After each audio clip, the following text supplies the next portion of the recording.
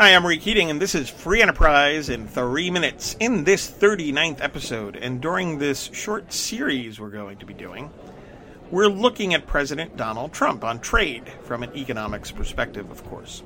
There are several problems with the president's actions and declarations on trade, which come down to politics trumping economics and/or to failing to understand how trade works.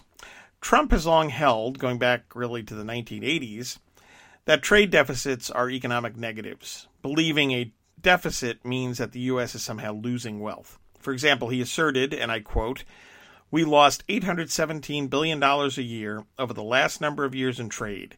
In other words, if we didn't trade, we'd save a hell of a lot of money." Close quote. I testified before Congress last year explaining why trade deficits are not bad.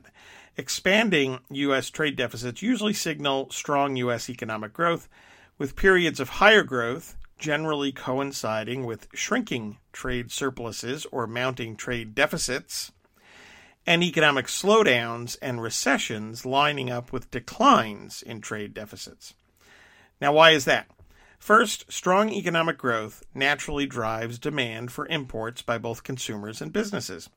And it must be remembered that, as economist Jean-Baptiste Say taught, products ultimately are bought with other products. In that sense, imports are bought with domestic production.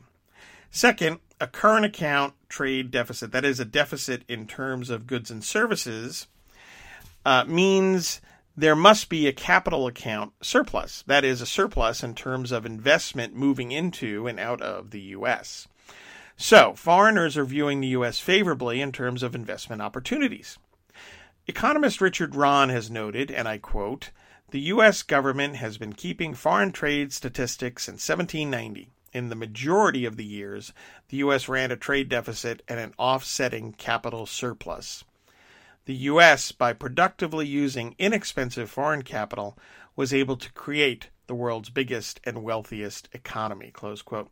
So, a growing U.S. economy is fed by investment, including from foreigners, and by expanding exports, with economic growth also reflecting and being further fed by being open to imports. In the end, when U.S. exports and imports are both growing, that's good news for the U.S. economy, no matter what the trade deficit might be.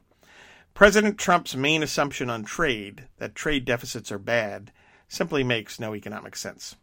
I'm Ray Keating, economist, columnist, and author of the Pastor Stephen Grant novels. Please take a look at and use my book, The Realistic Optimist To-Do List and Calendar 2019. All of my books are available at Amazon.com and at RayKeatingOnline.com. And check out my business website, DisneyBizJournal.com. Like and follow us on Facebook at Free Enterprise Economics and on Twitter at Free Enterprise 7. And subscribe to Free Enterprise in 3 minutes at iTunes. Thanks for listening, and God bless.